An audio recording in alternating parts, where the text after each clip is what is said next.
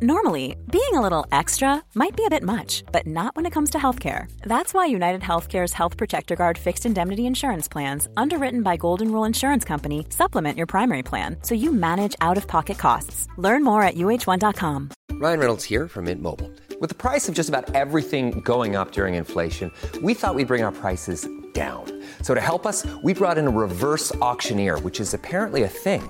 Mint Mobile Unlimited Premium Wireless. How to get 30, 30, bit to get 30, bit to get 20, 20, 20, bit to get 20, 20, bit to get 15, 15, 15, 15, just $15 a month? Sold! Give it a try at mintmobile.com/switch. $45 up front for 3 months plus taxes and fees. Promo rate for new customers for limited time. Unlimited more than 40 gigabytes per month. Slows full terms at mintmobile.com. Hello, happy holidays. I like podcasts. I like podcasts because they're kind of just the opposite of everything else. They're just in-depth and longer and smarter. They're like the slow food movement, but for media. And I work in podcasts, but if I didn't work in podcasts, I would still be listening to podcasts. What am I saying? It's the holidays, and I'm trying to get you to introduce podcasting to your relatives and your relatives to podcasting, because that's the thing, is that they need somebody to do it for them. Please, when you are visiting with aunts, uncles, parents, show them the way. Pick up their phone. Subscribe to some podcasts for them. Any podcasts. Will that be good for me? I don't know. Probably not. It will be good for podcasting as an industry, I suppose. You know what? It'll be good for your relatives. It's good for the world. When you do it, tweet that you did it, and I will send you and your relative a message of thanks, which will confuse them because they don't know anything about podcasts.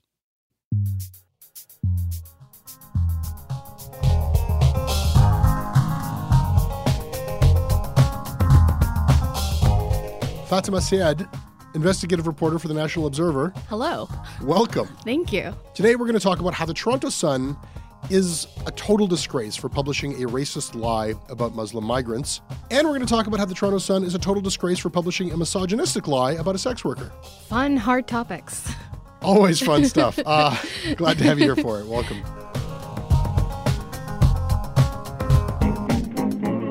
This episode of Shortcuts is brought to you by Danielle Windecker, Andrew Ritchie, Meredith Lister, Jessica White, Cameron Benz, Holly Kent, Julia Pert, and Dylan McKinnon. My name is Dylan McKinnon, and I'm an industrial designer from Toronto, now living in Grand Rapids, Michigan. I support Canada Land because I value the journalism you do, and I think you're funny. This episode is also brought to everybody, once again, by Endy. Do you care about the nationality of your mattress? No. No. I mean, why would Should you? I? What? Should you? An interesting question. Yes, actually you should. I will tell you why. I know you care about the price of your mattress. I think I have to go home and now check the labels of my mattresses. You do not want to be unpatriotic in your mattress. No, you want to be a wise consumer. And what's really nice is that they avoid all kinds of fees and customs and money exchanges and shipping because it's made here. So conscious consumerism. I can get behind that. It's just thrifty, because you don't want to sacrifice on quality. And Endy makes an excellent mattress. I happen to sleep on one every night, but they also are the least expensive of the we'll send you a mattress in the mail and you'll wonder how they got it into the box and you can try it out, and if you don't like it you can send it back. They're the most affordable one. Next time I need a mattress, that's where I'm going. Excellent. One more customer sold. The rest of you, go to endy.ca and use the promo code CanadaLand for $50 off of any Endy mattress.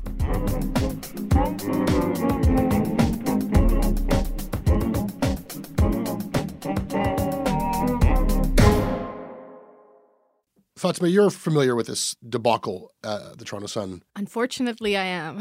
I think most people who listen to the show know this. I'm going to run it through it once again, just to bring people up to speed if they haven't heard of it before. Sue Ann Levy, I mean, there's a whole bunch of context. They've laid off all of their real reporters, and now, like, the entire paper is written by these columnists / reporters. Which was kind of a progressive idea like 10, 20 years ago to have a columnist who also did original reporting and to kind of be honest with your reader about like, yeah, this story is told from a point of view. And now it's like this cost-cutting measure where it's like, well, opinion's cheap. We have these kind of like older journalists who had been reporters and then they kind of got put out to, you'll get the cushy job of writing columns, but now they're all that's left. And now they're writing the Toronto Sun, Which is a sad state of affairs for Canadian journalism, I think. Yeah. This one, it just keeps going like, new low after new low. So Sue Ann Levy was writing about this hotel in the Greater Toronto area where migrants are being housed I would rather use the word refugees because I think that's what they were. They were refugees escaping a war, and migrants suggest that they did have some sort of paperwork. These are people who escaped persecution, came here with nothing, and are being helped or aided by the government, one hopes. So I think refugees is a better word to use in this context. I don't have a position on this. I know that these things get very technical. Is refugee status what they are hoping for, and therefore calling them a refugee prematurely could confuse people further? I think so. I'm not an expert voice on this, but I just think when you say migrant, it suggests that there was an intention to move to Canada, whereas I think that the people that we're talking about in this story are people who were just looking to escape, and they just ended up in a position where they could come to Canada. Asylum seekers? Asylum seekers is better. There we go. Yeah, no, I mean, this stuff is loaded, and there's like a high stakes as to what, and different people read into these terms different things. Well, I think that's why the story is important. It's because we're talking about a very precarious population, and facts and the way we characterize them and the labels that we use and the definitions that we associate with them are very important in this context. Absolutely. So I think just us even having this debate is a reflection of maybe a discussion that we would have thought that a paper like the Toronto Sun could have had. Oh, no. This column's from a different world. Where we're sitting here, just like, what is the most accurate and thoughtful? No, this is like a bulldozer, Sue-Ann Levy, without going there. She reads on TripAdvisor. And there's context there, too, because the fact of this hotel being a place where asylum seekers were living was itself becoming an incendiary bit of hate bait in right-wing circles. And so there was already an incentive to rally the troops. And, so what gets attacked is the TripAdvisor rankings of this hotel. Who knows if the people leaving these comments have ever been to Toronto? And somebody leaves a comment saying, oh, yeah, they're slaughtering goats in the bathroom. And Sue-Ann Levy not only repeats that lie, and she's acknowledged that is not true. It's just not true. But she validates it by saying it comes from a credible website. She's like, TripAdvisor, you can trust that stuff, and does nothing else to verify this. And in fact, I think Ishmael Darrow went and did that legwork and went to the hotel and called, So did Stephen Zhu for Vice. Right. And it just wasn't true. I think Sue-Ann Levy said that she called the hotel and they didn't give her any answers. Okay, great legwork there. In any event, there's no question that this was wrong and lazy and hateful. I mean, I don't think you can kind of overstate how it plays into a very vicious stereotype and characterization. I agree completely. And I think that the News Council's statement was so jarring for that reason, because they called her out in no uncertain terms that, and I'm quoting because there's no better way to say this, neither did the writer describe any attempt to visit the hotel, verify the claim, or offer any caution about the failed efforts to do so. The News Media Council views this as a serious breach of journalistic standards for accuracy in reporting. And I think the entire, I think you called it a debacle, raises the question of column writing in Canadian journalism and how much freedom columnists have to write what they want without maybe verifying or doing the legwork. I remember Vicky Mochama doing a Twitter thread a couple months ago when she was teaching at Ryerson about column writing and sort of crowdsourcing advice. And one of the things that kept coming up is that just because you're a columnist doesn't mean that you don't do your reporting. You have to go and find the facts, and then you sort of write a column based on those facts. And as the News Council decision shows, that this was a, quote, unsubstantiated post from a crowdsourced platform, which they called as being the same as citing a rumor. And that's a quote from the statement. So I think there's so many questions that I have about why this was allowed to happen, and why there's no accountability for it. Well, you cut right to the chase. The reason why we're talking about this again is the National News Media Council's decision against Sue-Ann Levy, which is a measure like that. That's there for accountability. Is it adequate? One big part of this that, because I was so long-winded in my summary, we haven't mentioned yet, is that following the publication of this column, there was a firebombing attempt at that hotel. And, Sue-Ann Levy is obviously not accepting the censure. She, on Twitter, has basically sneered at this decision from this Independent News Media Council. She said, oh, of course they did, when we tweeted that they had issued this. And in a follow-up column, she defended herself. She said, I not only did due diligence on the Radisson stories, but I've been advocating for the underdog, the homeless, social housing tenants, the socially isolated, seniors, and anyone else without a voice for most of my entire 30-year career. So she's up on a high horse. She is asserting that this has nothing to do with trying to smear the people who live in that hotel, the asylum seekers who live in that hotel, but that it was about the Trudeau government. It was that's who the real target was why is the Trudeau government doing such a poor job with these cases? And you're not going to get accountability going to the author, which sometimes you can get. This is a person who, like, you can't overstate it. Like, playing into this idea of goat slaughtering, it's like, I don't know if you're just like, oh yeah, the Jews were trading money and, you know, or like even worse, like they were making blood matzah. Like it really is that level. It's somewhere between those two things, you know, like you're really playing into the idea that this is like an uncivilized group of people who are just like behaving in this like unsanitary and un-Canadian, like it is just, it's the most virulent racism. And you're seeing the Toronto Sun play, like I consider them like, it's like a hate laundry, you know, because you're taking like the worst hate that's on the internet that's swirling around the message boards and these little like missions that people go on. Let's go fill the reviews of this hotel with these messages. And then you've got Sue-Ann Levy like validating it, cleaning it up of like the actual epithets and putting it in a newspaper, you know? And then it plays a role in that same hate ecosystem where people look back, oh, look, it was true because now it's in a newspaper. Like it's just against the public's interest in every way. Like it's a really targeted missive against a segment of the population. I still can't decide what's more jaw-droppingly mind-blowing, whether it's the sensationalist claim that refugees were slaughtering goats in a hotel, which, again, I don't understand why. Well, I understand why that idea exists because we live in a sort of world which sort of perpetrates these kind of irrational ideas. But also the fact that, you know, Sue-Ann Levy, however you think about her, she is a reputable journalist in some shape. Like as an identity, she's a journalist on Twitter, right? A public name. But to think that someone like she's on Twitter, I'll give you that. But by all accounts, an audience would perceive her as a journalist, and she's citing a single TripAdvisor post as a news source. Between the two things, the sensationalist claim of slaughtering goats and the TripAdvisor post being used as the only source for a column, I don't know which one to take apart or which one to be more angry at. Well, yeah. I mean, you asked where's the accountability, and like, I guess that's where I want to take this conversation because you can't go to her. She won't have it. You can't go to Adrienne Bautra, the editor-in-chief, who won't talk about this stuff. She won't answer questions about the kind of stuff the Sun has been publishing. So you go to the National News Media Council. Maybe we could talk about the point of a press council like this in this day and age. It's interesting, you know, Chris Sully, who is an editor at the National Post, he is an opinionated guy who often has interesting opinions. And I have not seen him take issue with the Toronto Sun. I know that the serious journalists at the National Post are like, their jaws are open wide just as anyone else's at like, what the hell is going on at the Sun? So he's, you know, they're afraid to, you know, if that's their own paper, it's a post-media paper, the Sun, so they're not talking about that. What he did say about this, he said, well, why on earth would the Toronto Sun voluntarily submit its journalism to censure by an organization that considers it unacceptable to describe people who cross the border illegally as illegal migrants? Why would any news organization submit its journalism to outside censure?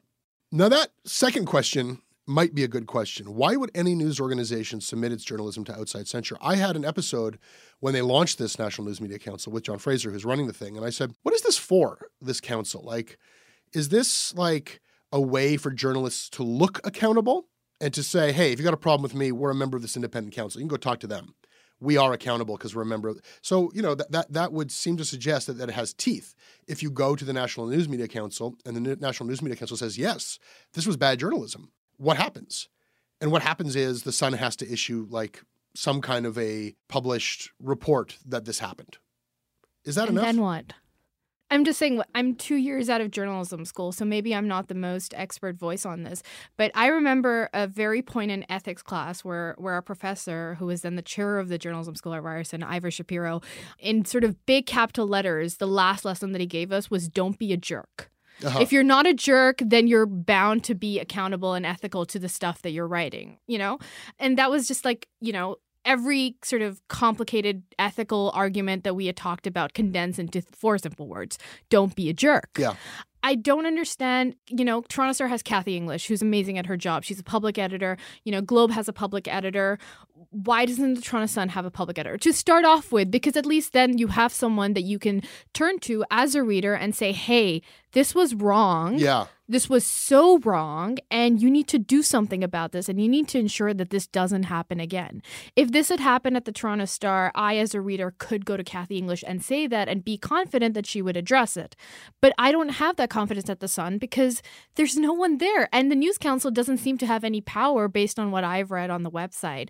So again, the question comes down to, okay, a journalist made a huge mistake, to put it kindly, and was very not factual in her article, did not follow journalistic standards, did not follow journalistic ethics. What happens now? Do we penalize her? Do we sort of take her off her job for it? Do we suspend her? Well, we don't do anything because we have no authority over her. Who does something? What happens now is she does it again because she's done it before. This is not the first National News Media Council decision against her. And that's what creates a dangerous pattern where then you have the idea, like, you know, there's little things in the article, like the big things aside, there's little things like calling these asylum seekers illegal, which is now everywhere, and no one is countering that because you're not illegal if you come to Canada and seek asylum. That is your right under all the sort of international accords. Now on Twitter, all I see when it comes to conversations about refugees and asylum seekers, I keep seeing that adjective, illegal, which really bothers me because it is wrong, but no one's actually saying it. And attempts at sort of correcting that, like just yesterday, the federal minister of immigration did like a fact-checking thread about the Global Compact on Migration, which he signed on Friday in Morocco. And Lisa MacLeod, an MPP, sort of retweeted it and said, delete your account. And then, you know, you have Andrew Scheer on Twitter sort of talking about illegal border crossers, and that's now sort of a regular phrase used by conservative politicians. And now it's in every Toronto Sun article I read about these refugees as well. And so it's a snowball effect when we allow a columnist, a very high profile columnist in whatever paper, to use a wrong term to describe a precarious population that is already fearing for their safety and fearing for their lives. It's going to have ripple effects. And if you look at the timeline, I know Bruce Arthur, he made a huge timeline about sort of how we went from the Sue Ann Levy column to everything else that happened, from the attempted arson attack to sort of the Faith Goldie participation in this and everything. There's a huge timeline. And I was reading that last night and I was like, that's the snowball effect. That's what happens when there's no accountability for a columnist who uses a term, who describes the refugee population as slaughtering ghosts without having the facts in front of her. I mean, we're at such a lower level than like the illegal question. I don't think it's the proper term to use. There is a debate that obviously Chris Sully wants to have about how it's the proper term. And I think that I don't want to give validity to an argument I disagree with. I don't think it's the proper term. There are people who will argue with you and try to get very, very granular about how it actually is. This is not anything that anyone can defend, right? Like we're at a different level here. And it's not the first time. The first decision against Sue Ann Levy was when she was writing about how the Sikh population believes in this concept of a shaheed, a martyr, and like she's not Googling things like that. Like forget about going and actually doing reporting. Like Sikhs don't believe in martyrdom and heaven and hell. Like that is just, you'll get a better opinion from a drunk at a bar, you know? Like this is just, it's not even like thoroughly researched or well-crafted hateful propaganda. It's just offhand bullshit nonsense. So But I think, again, going back to the question of accountability, I think there is no accountability for someone who spreads that, quote, bullshit nonsense, quote. And there should be accountability for any columnist who incites a level of hatred through inaccurate reporting. Like that should be something that exists. Okay, we're at the crux of it now. And we're actually like, and I probably should apologize to our listeners outside of Ontario because both segments on today's episode of Shortcuts concern the Toronto Sun. It's just that it just keeps happening. So it's like when no accountability exists, you know, comparing Andrea Horwath to Hitler, the one about Sikh shaheeds that was unresearched. This one was there's a firebombing following it. And then this next thing we're going to talk about later in the episode, it's the sun. There ought to be a law. There should be accountability. There isn't. The National News Media Council, I guess that's something you can cite it and say, okay, you know, the Sun has said we are a member of this thing. We recognize their authority. They've issued this. You got it wrong. But like, you know, Susan Delacour, like she tweeted at Sue Ann Levy the decision and said, in my day, this would be a firing offense. Well, it's not that day anymore. And Sue Ann Levy is not going to be fired. But like, what do you do when there is no accountability and when the Toronto Sun is about to start receiving millions of dollars of federal subsidies? Do you think that the age of social media has allowed like such sensationalist reporting to exist without accountability even more so? Based on sort of, you know, the tweet that said that this was a firing offense back in the day.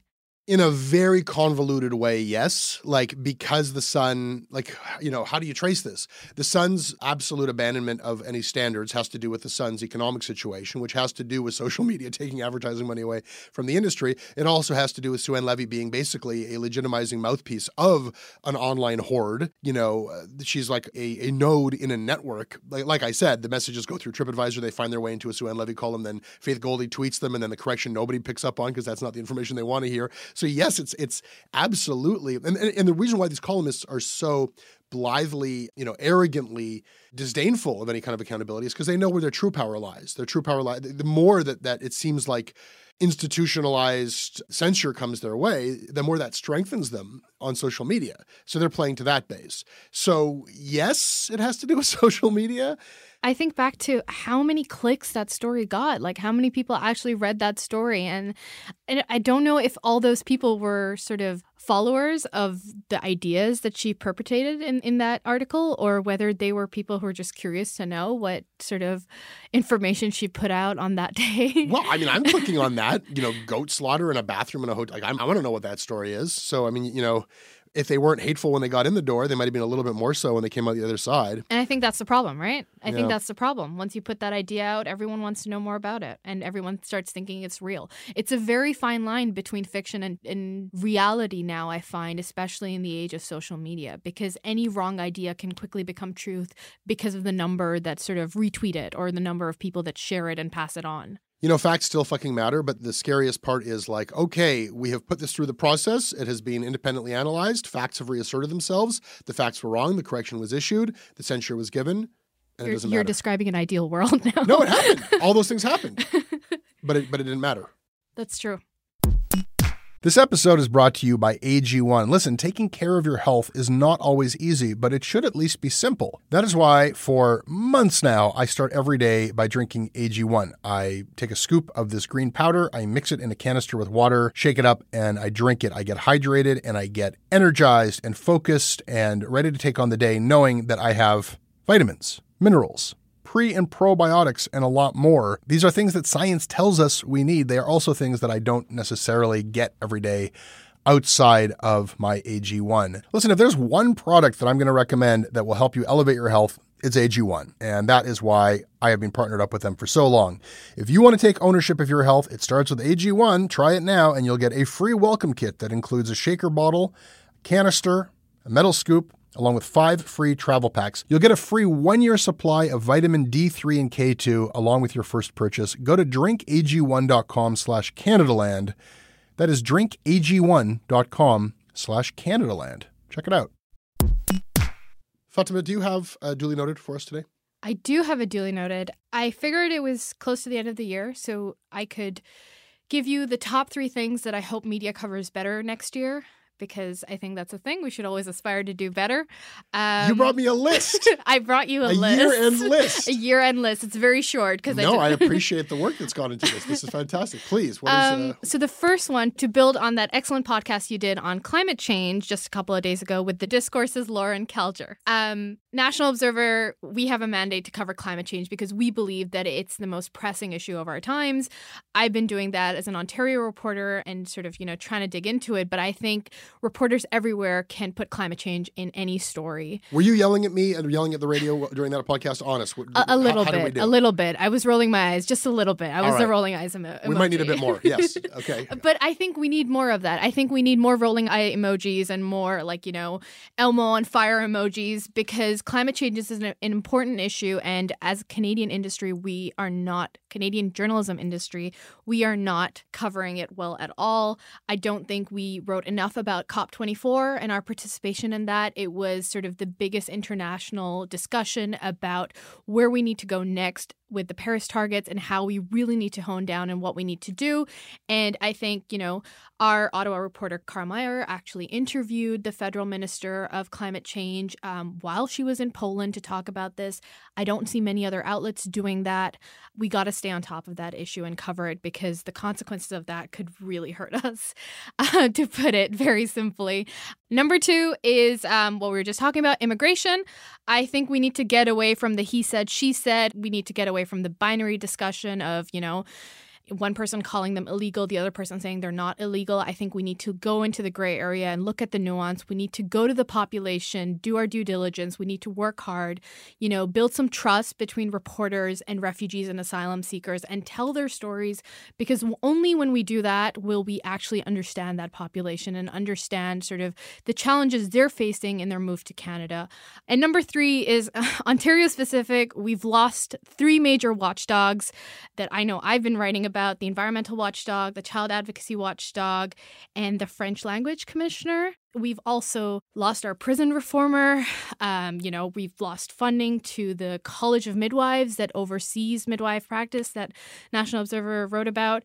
There's so much happening in Ontario. And as reporters, we got to take a step back and really look at the big picture and understand the impact of what all of this will do to Ontario society and what consequences it can have so that we can hold governments accountable. So those are my top 3 things that I hope media will cover better in 2019. Duly noted, and duly noted. I also have 3 things. Let's do it. All right. Very quickly, 3 things. Okay, it has been revealed that Facebook gave the Royal Bank of Canada the ability to read, edit, or delete your personal Facebook messages. Yeah, that blew my mind.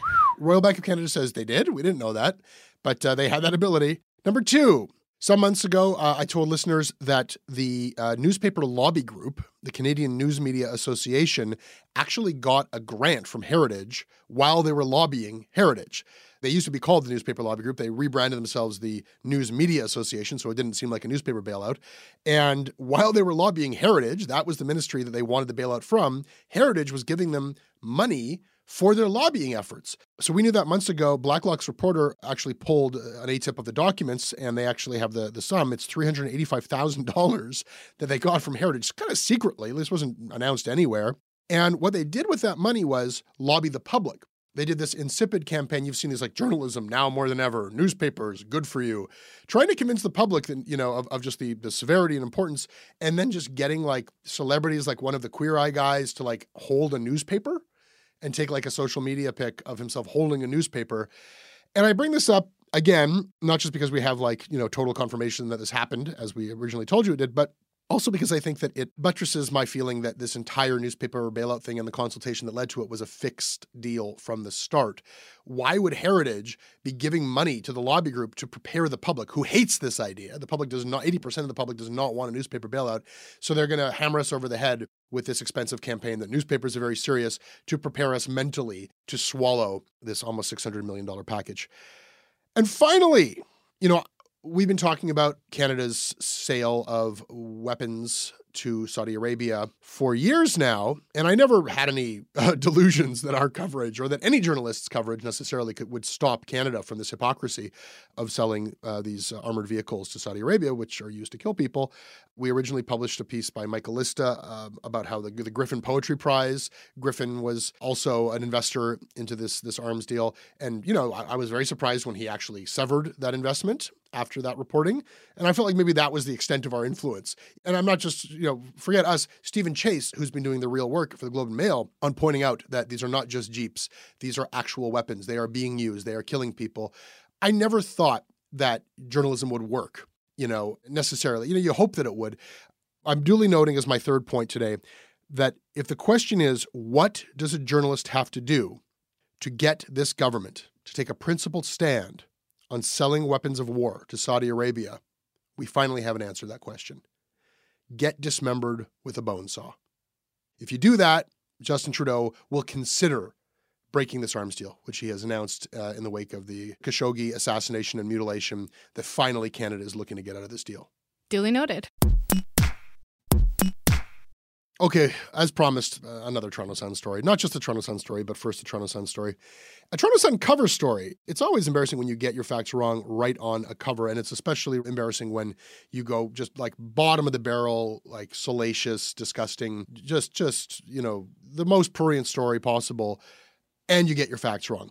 The cover of the Toronto Sun in big bold type, but do they ever have any other? Legal nymph. Law student faces good character hearing over double life. And that's not true. They got it wrong right off the bat. Nadia Guo is a law student who is currently embroiled in a good character hearing with the Law Society, whether or not she's going to get licensed as a lawyer or not, has to do with her character and complaints about her character. But they have nothing to do whatsoever with the fact that she is a sex worker. So right off the bat, they got that wrong. It is not illegal to be a sex worker in Canada.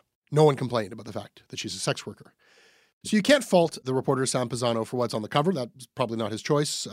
Somebody else makes those decisions. I could see where they got the idea that those two things were linked, though, because Pisano linked them in his reporting. Pisano was writing about Guo's character troubles and for no reason whatsoever wrote about the fact that she's also a sex worker and outed her identity, published her sex worker name, which is Dawn Lee.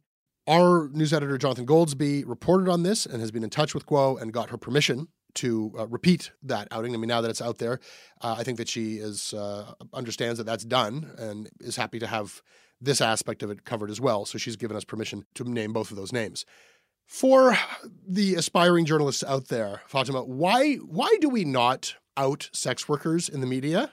Because they're also precarious. They're a precarious population, and they're dangers to their workplace that they do not want to face. They could get killed. That's why. That too. Right? No, it's what you're saying. I mean, just to put a finer point on it, like they use fake names for a reason, and it's not just to be titillating. They use fake names because you don't know who you're dealing with, and that person might form some obsession, become a stalker, bother you at home. It's not just that they're trying to become lawyers and don't want the things connected, though that might be part of it. It's a safety issue. It's a huge safety issue, and I think it's not to link the two things. It comes back to our accountability question. Like, outing a sex worker, saying the refugees slaughter goats, they're both on the same level of bad.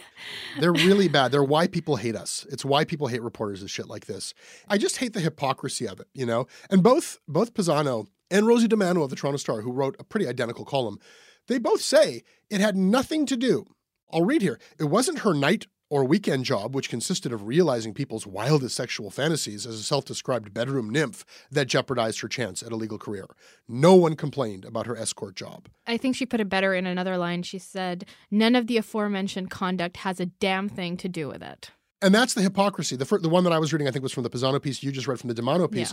Yeah. DiManno likes to play like she's actually an advocate of sex workers, right? She's since written like, oh, it's just part of the story. It's just another story to me. Why wouldn't I use that? It's nothing special to me. And I've been advocating for people like this. I have no moral problem. There's a hypocrisy in the fact that you're trying to titillate your reader with all these details from Dawn Lee's, Dawn Lee is a sex worker who's very prolific on social media and has all kinds of erotic writings and stuff that you could pull from her sex worker persona. And obviously the reporters were very happy to use that stuff, though it had nothing to do with this tribunal before the Law Society. That's what I don't get. What public interest is served by examining this woman's private life? Well, the public might be interested, but of course that is a separate thing from the public interest. I mean, none. We don't have any right or reason to know that. I mean, there is a maximalist ethic among some reporters, which is just like, I want the reader to know everything that I know. Her sex work, she had a Twitter account and a website, so that was public. A Law Society proceeding, that's public. It's all public. The fact that her, a lot of people knew that it was the same person, that's public. I'm here to just give people as much information as possible. You can maybe use that, but then that doesn't help you with the error on the front of the Sun.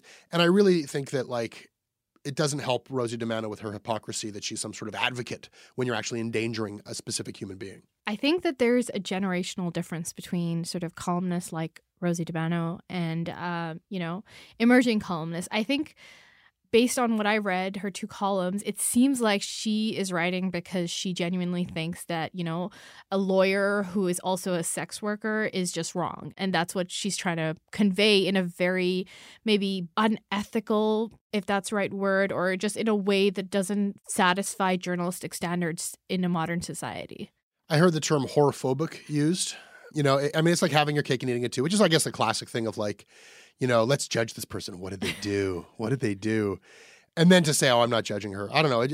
DiManno told... Well, that's the other thing. She's not a lawyer, right? This woman is not a lawyer. She's an articling student who is undergoing a disciplinary process. So she's already facing a lot of things. So I don't understand the need to write everything about her personal life when she's already in a precarious situation. Oh, this ticks off all the boxes. I think D'Amato also mentioned that she has Chinese parents, that she's Canadian-born, but her parents are of Chinese I know it's origin. a small detail, but that really bothered me. I think the exact phrase was Canadian-born daughter of Chinese parents. Yeah. I don't know what was being conveyed by that. Well, she's just like using a hacky stereotype of like, traditional parents. Like, I bet they're really proud, huh? Like, it's not hard to read the inferences in this stuff. I mean, it's just like trotting out like cliche after cliche. I don't know. But it's like, again, like I want to know if there was a discussion between editor and reporter or editor and columnist about, should we out this woman who's a sex worker, or what are the ethics here? Did you talk to her? Did you get permission from her? Why are we describing her? Is it necessary to describe her as a daughter of Chinese parents?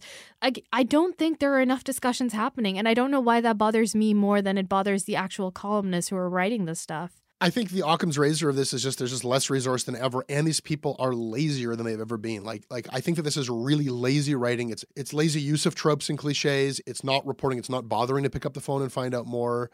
At the very least, it's dangerous because it's setting, again, it comes back to the snowball effect. It's setting a trend, a very dangerous trend of, what other reporters could write when it comes to the issue of sex workers. I don't know. I mean, maybe D'Amato feels like she almost defiantly also called her a hooker. You will find the best practices for writing about sex work, guide online. And I have to imagine that Rosie D'Amato knows and is, thumbing her nose at such political correct nonsense when she, calls a spade a spade. I mean, you're getting these people's political, this is a backlash, I suppose they see it, against the way things are turning, and they're just going to tell it like it is. But I don't know. People get ground down in the gears of these things. I think, in the face of these columns, I think, for me at least, it's important to go and find good sources of reporting when it comes to the issue of sex workers. And I have to give a shout out to Vice, who's done incredible work on this. And I watched one of their documentaries a couple of days ago, actually. It was called The Home Lives of Sex Workers. And there's this really poignant line in it that says, once you show your face, there's no going back. Uh-huh. And I think that just captures the entire problem with both the Sun and the Star articles about this articling student, because they didn't do their due diligence. They didn't do it properly. And they put a young woman who's not even in sort of the peak of her professional career in even more precarious situation than she probably wanted to be. I think when your reporting is so misleading that you've successfully misled your editor who writes the headline on the cover of your own newspaper, you're leading people to bad conclusions. Yeah, that headline was something, huh? That is your Canadaland Shortcuts, Toronto Sun edition. Thank you, Fatima. Thank you, Jesse. Okay, you can email me about it. I'm at jesse@canadalandshow.com. I read everything you send me. We are on Twitter @Canadaland. Where can people find you? They can find me on Twitter. My Twitter handle is Fatima B. Syed. They can also email me. My email is on the National Observer website, and that's where you'll find all my articles and features as well. And Syed is S-Y-E-D. That's right. Our website is at canadalandshow.com. All of our podcasts and news stories can be found there, and Jonathan Goldsby's reporting about the Toronto Sun and the story that we were talking about today. This episode is produced by David Crosby. Our managing editor is Kevin Sexton. There is a new episode of Oppo up this week. Check it out. It is a lot of fun. Syndication is by CFUV 101.9 FM in Victoria. Visit them online at cfuv.ca. If you like what we do and you want to get ad-free versions of our podcasts, support us at patreon.com/Canadaland.